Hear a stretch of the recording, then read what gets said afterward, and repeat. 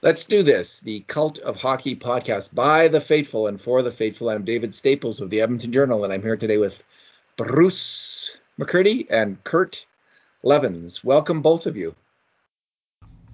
Hello. Hello, fellas. So, guys, I don't know how you're feeling tonight, but I'm feeling oddly deflated. And I usually don't feel this way on draft day. It's usually kind of a day of excitement, but this whole NHL experience season being a fan, it's just for me it's really hitting hard how off kilter it is right now. And usually the excitement of the draft and the free agent period and all this stuff is a lot more. I feel it usually every year, but it just feels everything feels off right now.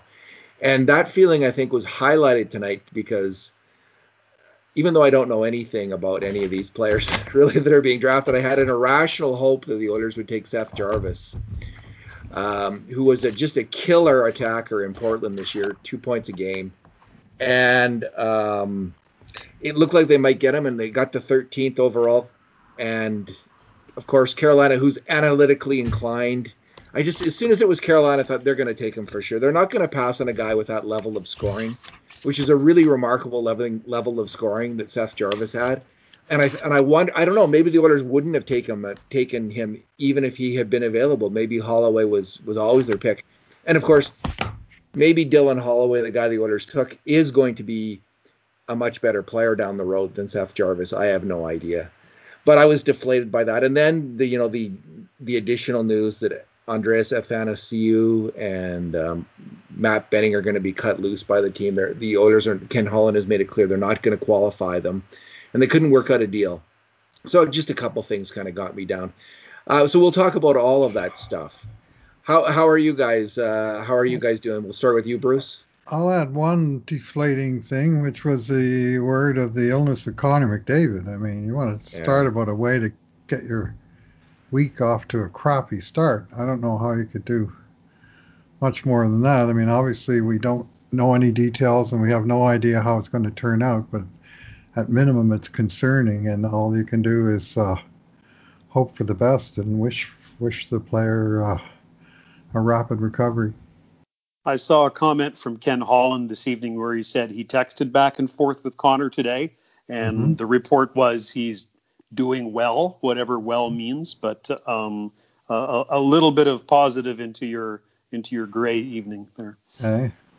Well, Connor, he always gets sick, right? Like he's one of the he's I've always been getting worried about colds him and getting it. I've been worried about him colds and getting it. I really have. flus, and I I have as well. I mean, in the last 3 years, hasn't he had the flu every year? So it's not, I know yeah. this isn't the flu. He's Don't get me started on that. he's missed Yeah, three I'm with game. you. I was worried too. He's missed three games at three different times with the flu the last 2 years, and the year before that he missed a whole bunch of practices. Never missed any games, but they kept saying, "Well, he's under the weather tonight," and I don't know what it is, but because I mean, obviously he's a remarkable physical specimen to say the least. But anyway, here we are.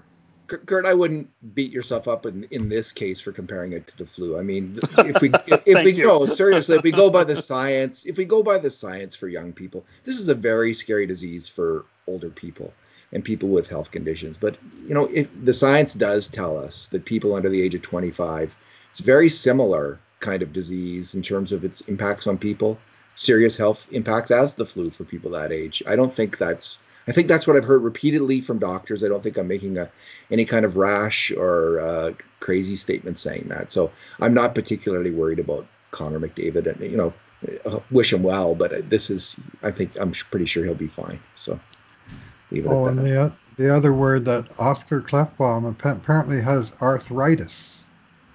That's not good. That was 27 years old. Hmm. Who said that? Where did you hear that? Oscar Klefbom did.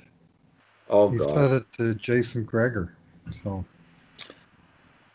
that's I don't know how common that is or what that means. I don't know. That well, doesn't they sound say that good. what it means is that the surgery to clean it up isn't as routine as many surgeries, where going in what has to be done, it gets done, and you can say the guy will be ready in 4 to 6 weeks or 4 to 6 months, as the case may be. But this is a little bit more of a uncertain level of surgery that they have to do if they do it. playing with pain, eh? That's what Ken Holland called it. And now playing with arthritis doesn't sound like it's one of the top things you want to do in life. Like, I know a lot of older people give up hockey when they start Mhm. to have those kinds of physical problems. So that's Right. really not encouraging at Some, all. Thanks, Bruce. something old geezers like me are supposed to get, not young bucks like Oscar Klefbom. Jeez. Well, this has Here been come fun the so Oilers. far. Sorry. Next, next he'll It's lose. Next he'll lose all his hair. Oh, that's really that was I didn't know that. Oh God, that's really a bummer. Hey, listen, let's be a little bit more positive here because I know yep. a lot of fans were freaking out about the Holloway pick, but first of all, congratulations, Dylan Holloway. Yeah. Congratulations to you and your family. You have accomplished something that's really amazing. You are a first round draft pick in the NHL. He's a big, fast player, two-way player. Um, just kicked butt in the AJHL a year ago. Came on strong apparently in the second half of his college season at is he in North Dakota? Where is he at? Wisconsin. Wisconsin, and is going to a team that has Connor McDavid on it, Ryan Nugent Hopkins, Leon Draisaitl on it, loaded with young talent, and has a chance to be part of a winning team. So, and again, there is a lot of people complaining about the Oilers drafting this player, and it's mainly because he wasn't a big point scorer in his year in the NCAA with Wisconsin. I think he put up a point every second game, and there's lots of people right now who are quite rightly analytically inclined in looking at draft picks, and they're really focused on the one stat they can focus on, which is points per game. And he just doesn't measure up in that regard. Like he doesn't scream out top line talent or even second line talent. What's when you look at that level of scoring, what you're generally looking at is a player who's like a third liner, I guess, in the NHL. The only thing I would say about that is we heard a lot of the same people complaining super loudly about Philip Broberg last year. And Broberg shares a lot in common with this draft pick. He's a really big player and he's really fast, really good skater, and little underwhelming offensive stats at the time, and even this past year. So I don't think we hear so much about from the Broberg haters right now about Philip Broberg after his red hot start in the Swedish league. That's kind of quieted. And for any of those people who are criticizing Holloway now, he could take off in his second year as a scorer in Wisconsin as well. It wouldn't be surprising at all, and could become first or second line winger in the NHL, which would be a good result from a player drafted 14th.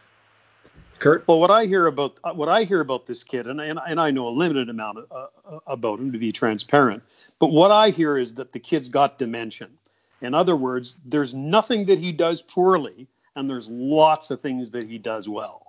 And I don't know about you, but unless you have super high end one dimensional talent, I'd sooner have a kid that's well rounded. The guy has size, he has strength, he has an easy, powerful stride with excellent acceleration from the dead stop, good around the net, drives the net, plays well in all three zones. He's not a sexy pick in that he doesn't come off as a superstar, but you can easily see a kid like this becoming a third line center, a second line winger, and have a really solid NHL career. And so I think that's probably the problem a lot of people have with him. This is not a sexy pick, but I think it's a pretty solid pick. And of course, time will prove whether I'm right or whether I'm wrong. Bruce, you wrote a post on him. What are the scouts saying? Well, I'm just right now reading right off his page at Wisconsin. I was hoping for a game by game log to see how strong the second half was. They don't do that there, but what they say is a 6 foot, 203-pound forward finished the 2019-20 season with 5 of his 8 goals coming over the last 10 games. Holloway had a season best 5 game point streak, 3 goals, 3 assists from February 7th to 21st. He finished fourth on the team with 84 shots and led the Badgers with 19 penalties. Bragg Creek, Alberta native was invited to Hockey Canada's virtual 2020 National Junior Team Summer Development Camp. So he's a candidate for Team Canada. And of course, the previous year as a basically a rookie in the AJHL, a young player in the AJHL at least, he won the MVP with 40 goals and 88 points in just 53 games. He led that league not in scoring but in points per game. He was tops in that league as a young player, and he was one of only two uh, draft eligible players that played in the NCAA anywhere last year. So, on the downside, he's one of the oldest eligible players for this year's draft with a September 19th birthday. He was just 4 days shy of qualifying for last year's draft. And he's on a team with two other first rounders from last year's draft, two guys from that celebrated U.S. national development team, Alex Turcotte and Cole Caulfield, who both went in the top half of the first round last season. And they are about 8 months older than Caulfield. So they're all 2001 birthdays, but he's a few months behind those guys. And there was only so much ice time to go around for freshmen. And so it sounds like he didn't get as much power play time or maybe top line mates that they did. But that's going on hearsay. I have to admit, I never saw U of Wisconsin play any games, so I can't speak to that. What are you in your post, Bruce? What else are some of the scouting experts having to say about this player? Well, there's kind of a range of skills. I mean, uh, Grant of the recruits site, Grant McCagg, they cite a number of different scouts. One says, "I'm a big fan. He'll play in the NHL. I don't know if he's got a ton of playmaking or scoring ability, but he's strong, a great skater, competitive.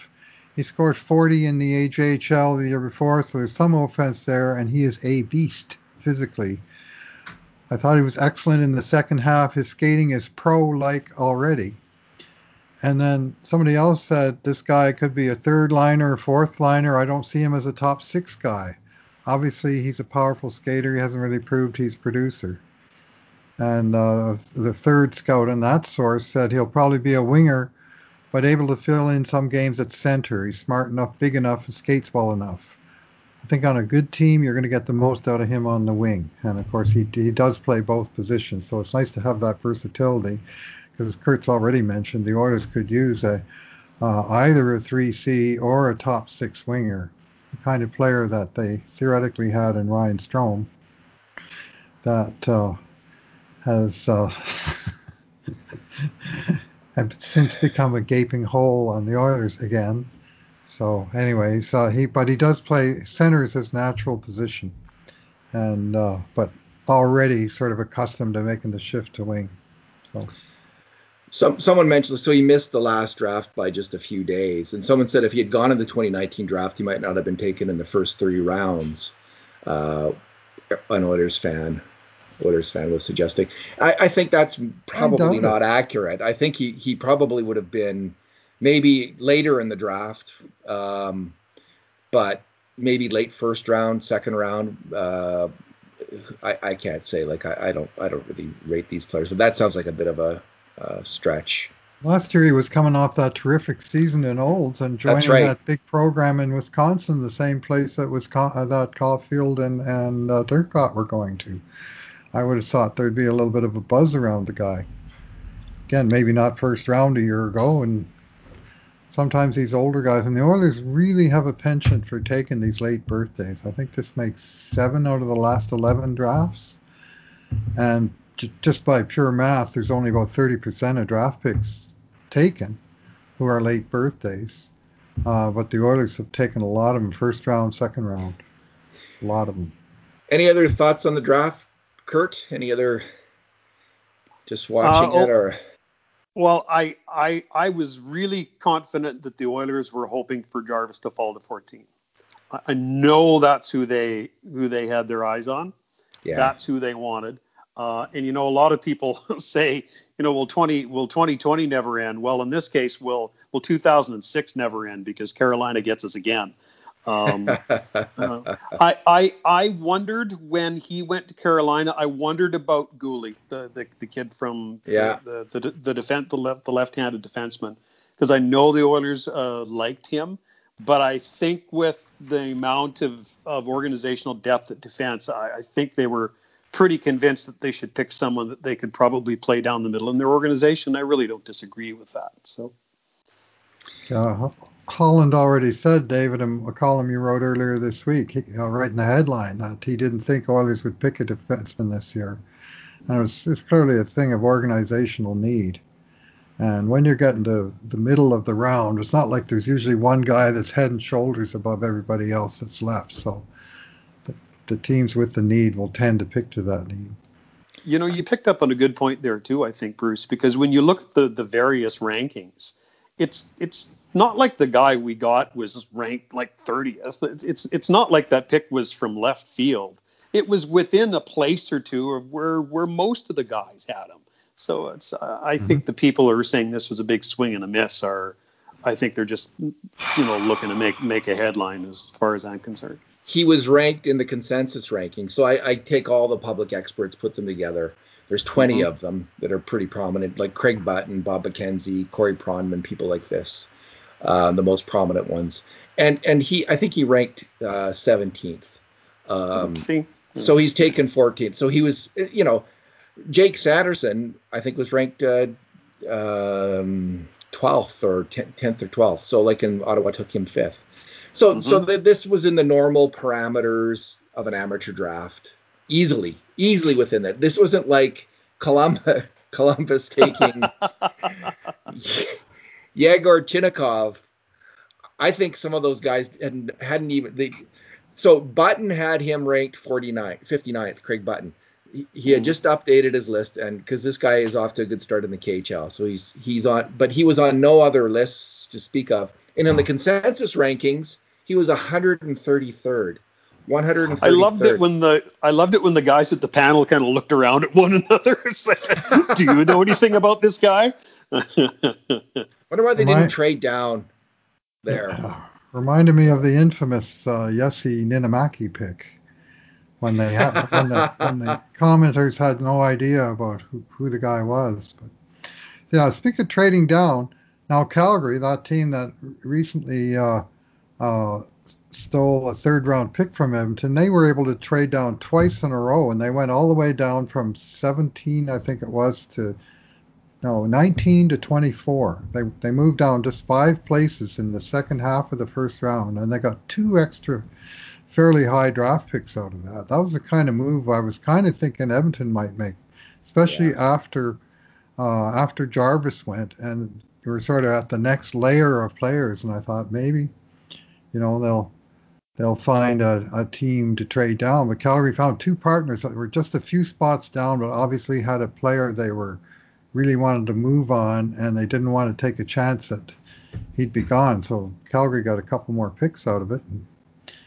So they'll be maybe that dealing trade from wasn't a there. deeper Maybe deck. That trade wasn't for the Oilers. Yeah, they'll be dealing from a deeper deck tomorrow than Edmonton will, unfortunately. And they got Connor Zary at 24th. He's an interesting player. He Not has the bad. same level of draft age scoring as Ryan Nugent-Hopkins in Nugent-Hopkins' draft year. He was 1.5 per game in he just junior kept hockey. falling and falling. Hey, it was it's there's a sign there, right? There's more than one team saw or heard something about him that they didn't necessarily not like, but they just weren't convinced of. So, well, Calgary, I mean, they could have took him at 19, and instead they still got him at 24. Plus, they got 2 more picks tomorrow. So that's some pretty slick dealing on their part, I'd have to say. Yep, agree. I hate to say that, but it's true. Keep up the cheerful conversation, fellows. Well, I was interesting to hear that the guy that we did pick, even though he grew up in Bragg Creek, and said at one point his family did cheer for the Flames. He said, "I don't cheer for the Flames anymore, and neither does my family." So it's like, I think Oilers fans were happy to hear that one. So. Wow. His dad played in Saskatchewan. Yes, he was a good hockey player. Yeah, he played in the Saskatchewan Junior Hockey League in the late '70s. I saw him play. His dad was a good player. Yeah. Bruce Holloway, And was and it? and yeah, and if he has the same frame that his dad has, then he's big boned as they say. So Well, 6 foot 203. It doesn't sound that big, but man, when you actually look at the guys that got picked this year, awful lot of small guys got selected. So he's one of the bigger guys. They're describing him as a power forward. and I Yeah. think I heard that 203 might not be up to date and that he may Right. be heavier than that now. I don't know by how much, but I know I heard someone mention that. So They all looked really tall and really skinny to me, and Hmm. really young. All the kids that got drafted. oh, So here's one more for you. Sorry, go I ahead, heard someone tonight, and I thought it was a really good observation. They said what Holloway is. He's a better skating Sean Horkoff. Jim Poplinski. All right. Uh, Sean Horkoff was a heck of a hockey player in his day. Yeah, I played with Pep, and Horkoff is a better player than Pep was. Yes, He's Horkoff's pretty and good. he wasn't a bad skater himself, Sean Horkoff. No, not at all. I agree. But so So thought that's an interesting comparison to kind of mhm. swill around. Yeah, these picks are of course hugely important to the future of the franchise. Tyler Wright has got to get this right. Tyler Wright didn't have a great record in Detroit as an amateur scout, so I can see why people are a bit skeptical. And I don't like Wright wasn't here in Edmonton when we made the Broberg pick. So, and I'm not sure if he was in charge in Detroit though when they made the pick of Moritz Seider last year either. Like, I'm not sure that if Yzerman still had Wright as the number one guy or his own guy was the, who replaced Tyler Wright was making the pick then. So, but Wright's record wasn't fantastic in Detroit. It's still early to tell, of course, but the early returns it was kind of so. Anyway, um, the other big news is Ken Holland has said that they tried to work out deals with Athanasiou and Benning, but were unable to, and they're not going to be qualifying either of them at this point. Kurt, what do you make of that? Um, well, with Benning, I think you had to do it because anybody who's watched Matt Benning for the last couple of years would surely agree Matt Benning's a pretty good 5'6". You know what? He's a pretty good 5'6", but he's paid too much for a 5'6". And every time several coaching staffs tried him out as a 3-4, he couldn't cut it. It's not like they tried him for a couple games. They tried him for long stretches, and it was clear he was not a middle pairing D-man. So I think at some point you got to say he is what he is, and especially in a tight cap, you can get as good as Matt Benning for less as a 5'6", especially with all the $1 million defensemen that will be flooding the market this year. Now maybe they sign him out of free agency for $1 million. $900,000. Right, yeah, but there's going to be 12 to 15 defensemen as good as Matt Benning that are going to be UFAs here in a week. And so I had more time for Matt Benning than a lot of people did, I think. Me too. I understand the move, and I wish Matt Benning well. But I think from an organizational standpoint, I really think it was the correct move. Bruce? Yeah, it's unfortunate. I mean, he's in that rare subclass of players that actually chose to come to Edmonton. He's an Edmonton native, and he was a free agent. He could have gone anywhere. He came here. He came here. He made the team. He barely played any time in the AHL. He just made the NHL straight out of college, and he had a couple of promising years. And then Peter Chiarelli paid him based on the promise as opposed to based on the accomplishment. And those salaries are a double-edged sword. When they raise the salary, they raise the expectations of the fans, they raise the platform or that qualifying offer. And if by the time that contract is played out, if he's not at that level yet, all of a sudden he's seen as an underachiever.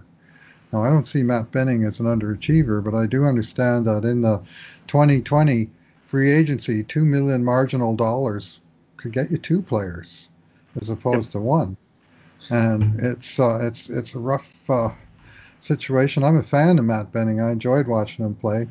I thought he was feisty. I liked the way he would step up and cream guys. I thought he had a pretty good shot off the point, and he would. No, he's a watchable player, and uh, wish him well. I loved his defensive fundamentals.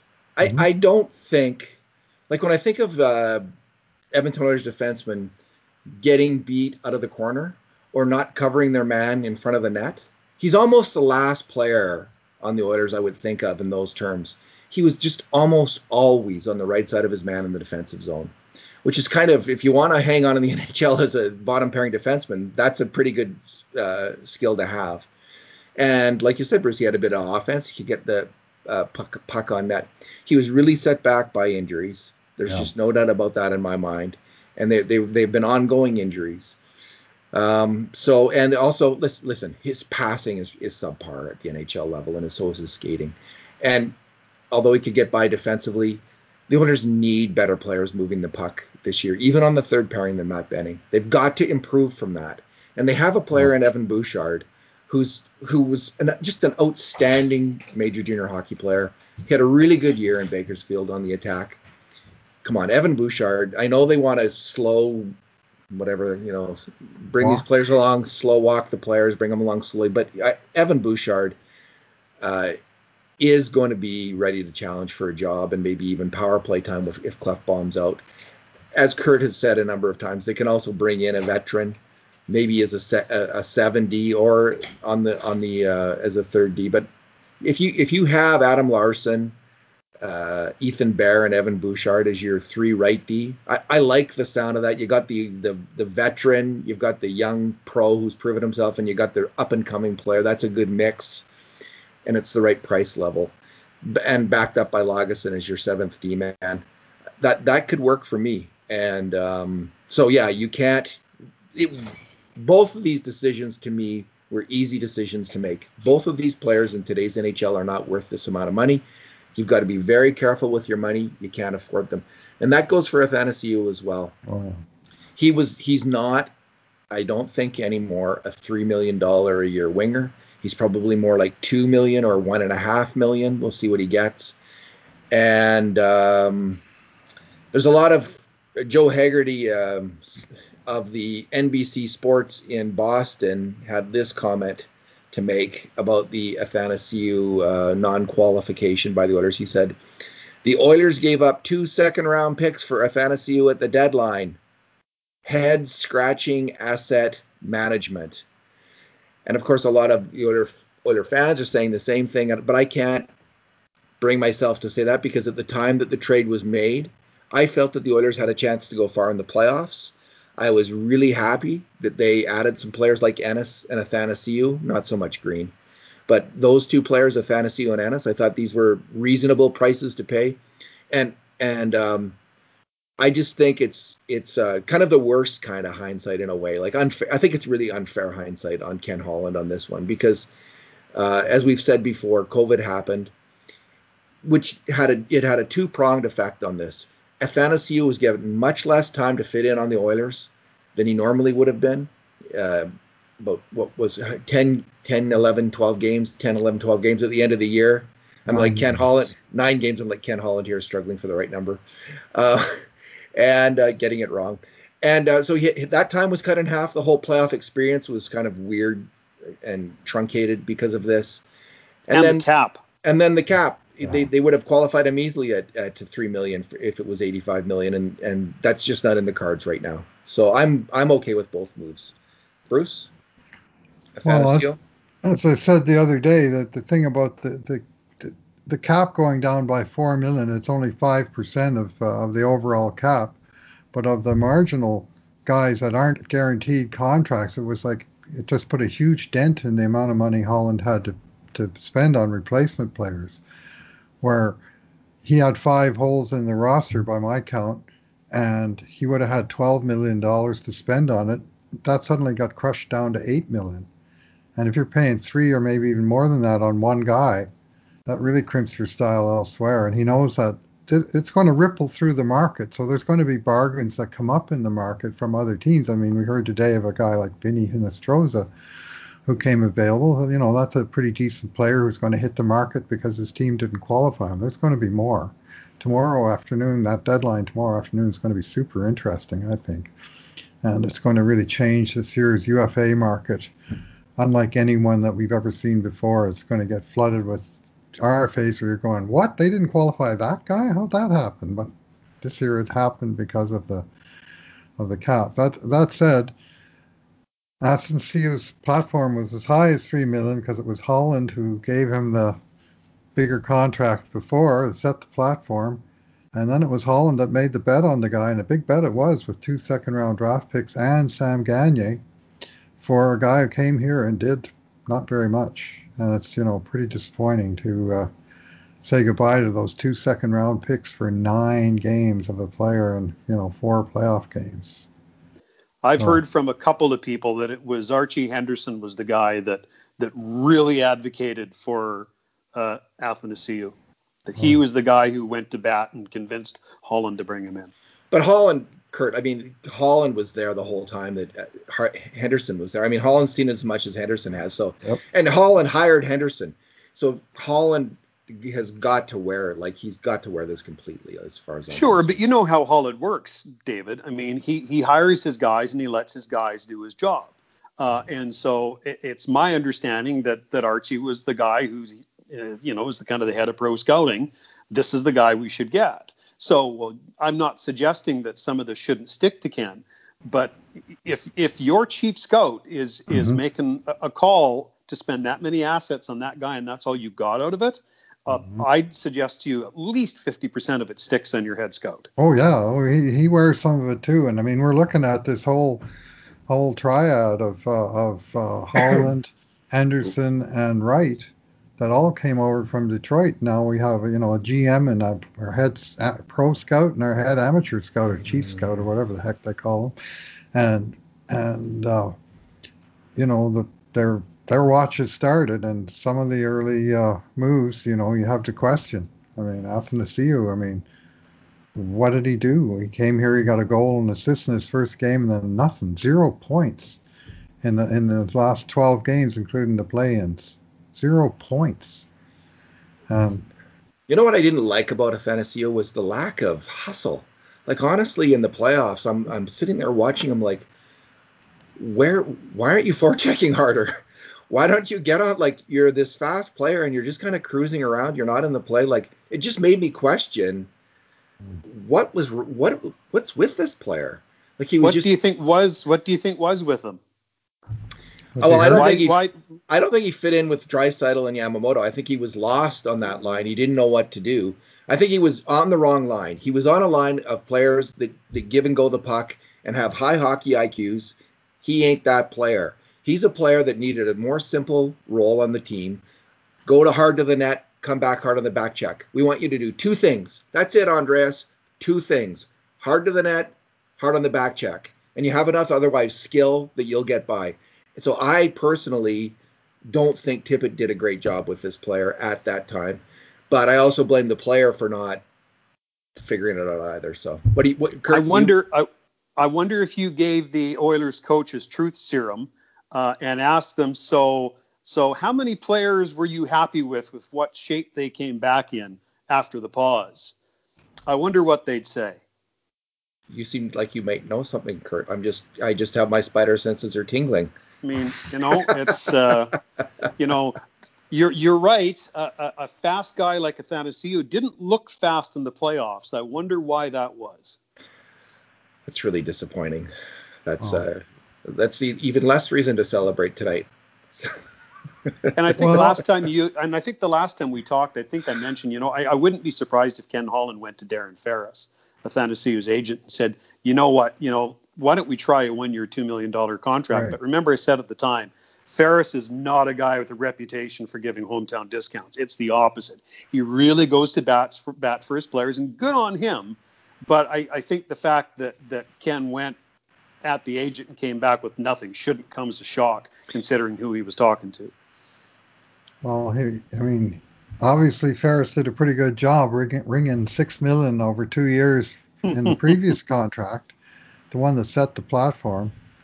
But too bad. I can't see him getting that this time around. Can you? No. I was just going to say I'll be very interested to see what this player actually commands on the open market, and if there's even one team out there that says we still think this is a $3 million or even a $2.5 million player, or maybe says, "Hey, this is a 26-year-old guy who can skate and score. Let's go deep." Too bad Nygaard wasn't healthy. Like I get the sense that he really wasn't that healthy because he would have been a better pick if Athanasiou really wasn't if he was not in top shape coming back to camp. If they could put in Nygaard, that would have worked out better for everybody and sent a message to that player like that's not acceptable. Yeah, but from what I understand, Nygaard's injury just the Still the bad. heart was there, but the body wasn't. Yeah. The Yeah. same injury. He's still got the same injury in Sweden. I reported originally because I heard that he broke the same finger, but actually he did nothing to the finger. It just wasn't healed, and he had to get a second surgery on the Oh Uh, wow. same finger that he got done before. He played one game. He played through pain, and he said, "I can't do this. I gotta get this fixed." So Too bad. I well, really like that player. yeah, I mean, if he hadn't got hurt in January, they may never even needed to make the trade for Athanasiou for all we yes, know. it's a But, very good point. You know, but but the flip side of all this is now you've got Athanasiou and Benning's money to spend on something else. I mhm. mean, it really all of a sudden changes the complexion of what Ken Holland might be able to do here in the next few Hmm. weeks. Yeah. Taylor Hall. Well, $5 million, $5 million in this market is a lot of money. Yeah, absolutely, right. Yeah, yeah, Now, it's a big buyer's market. I'm with you there, Bruce. what do you think of some of these? Like there was talk today of Marc-Andre Fleury being available, 3.5 million, and you get a second pick. And I was looking at it, I think, that sounds enticing, but when you think about it, 3.5 million is a lot of money for a backup goalie who's been kind of league average the last 2 years and is getting older.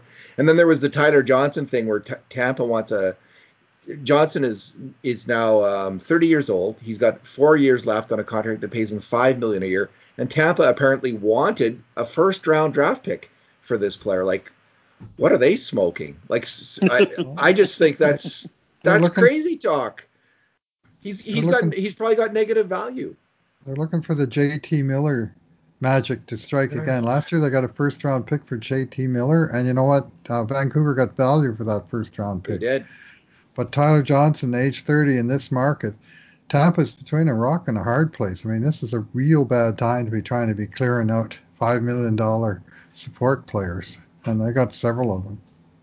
He's a good player, Tyler Johnson. I shouldn't Oh be yeah, so harsh. But his level of even strength scoring is the same as Andres Athanasiou for the last 2 years, which is not bad, a bad level of scoring. 1.9, about 1.9 points per 60. Tyler Toffoli's in that same range. Jake DeBrusk. Athanasiou has good numbers. Like if you go back 2 years, I should say, and average it all out over two right. years, which I think is fair for a younger player to do. But Tyler Johnson just struck like I don't know. Like, can they even move a player like that? I guess probably maybe a team like Detroit, like or Ottawa, who's really desperate for a player, or Montreal even might go for that. But without, but I don't see anyone giving like maybe that was just a joke. Maybe I don't know.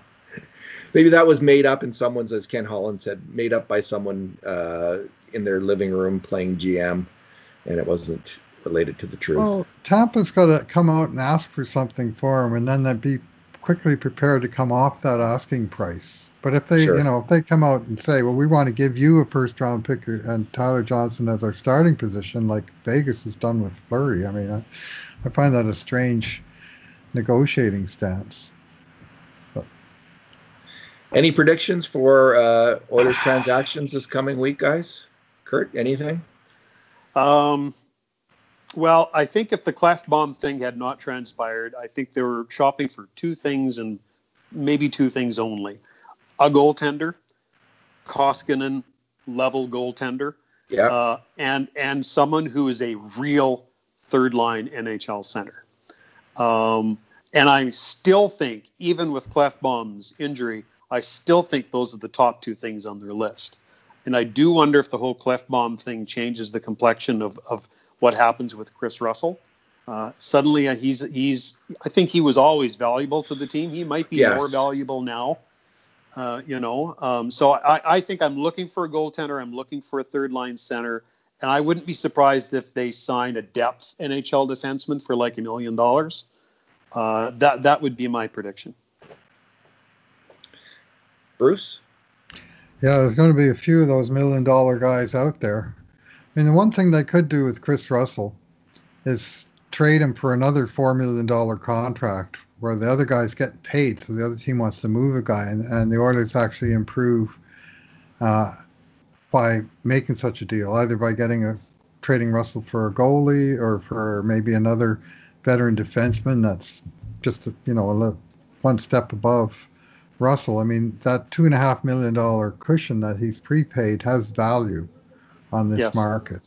it does. And so, I mean, I'm just spitballing. They trade him for Alex Goligoski. Now, I couldn't tell you that Alex Goligoski's a better player than him. I can tell you he's getting the same cap hit, but they actually have to pay him all that money in Arizona, and they don't want to do that. So you could probably find a trade of that nature. I don't expect it, but it's possible.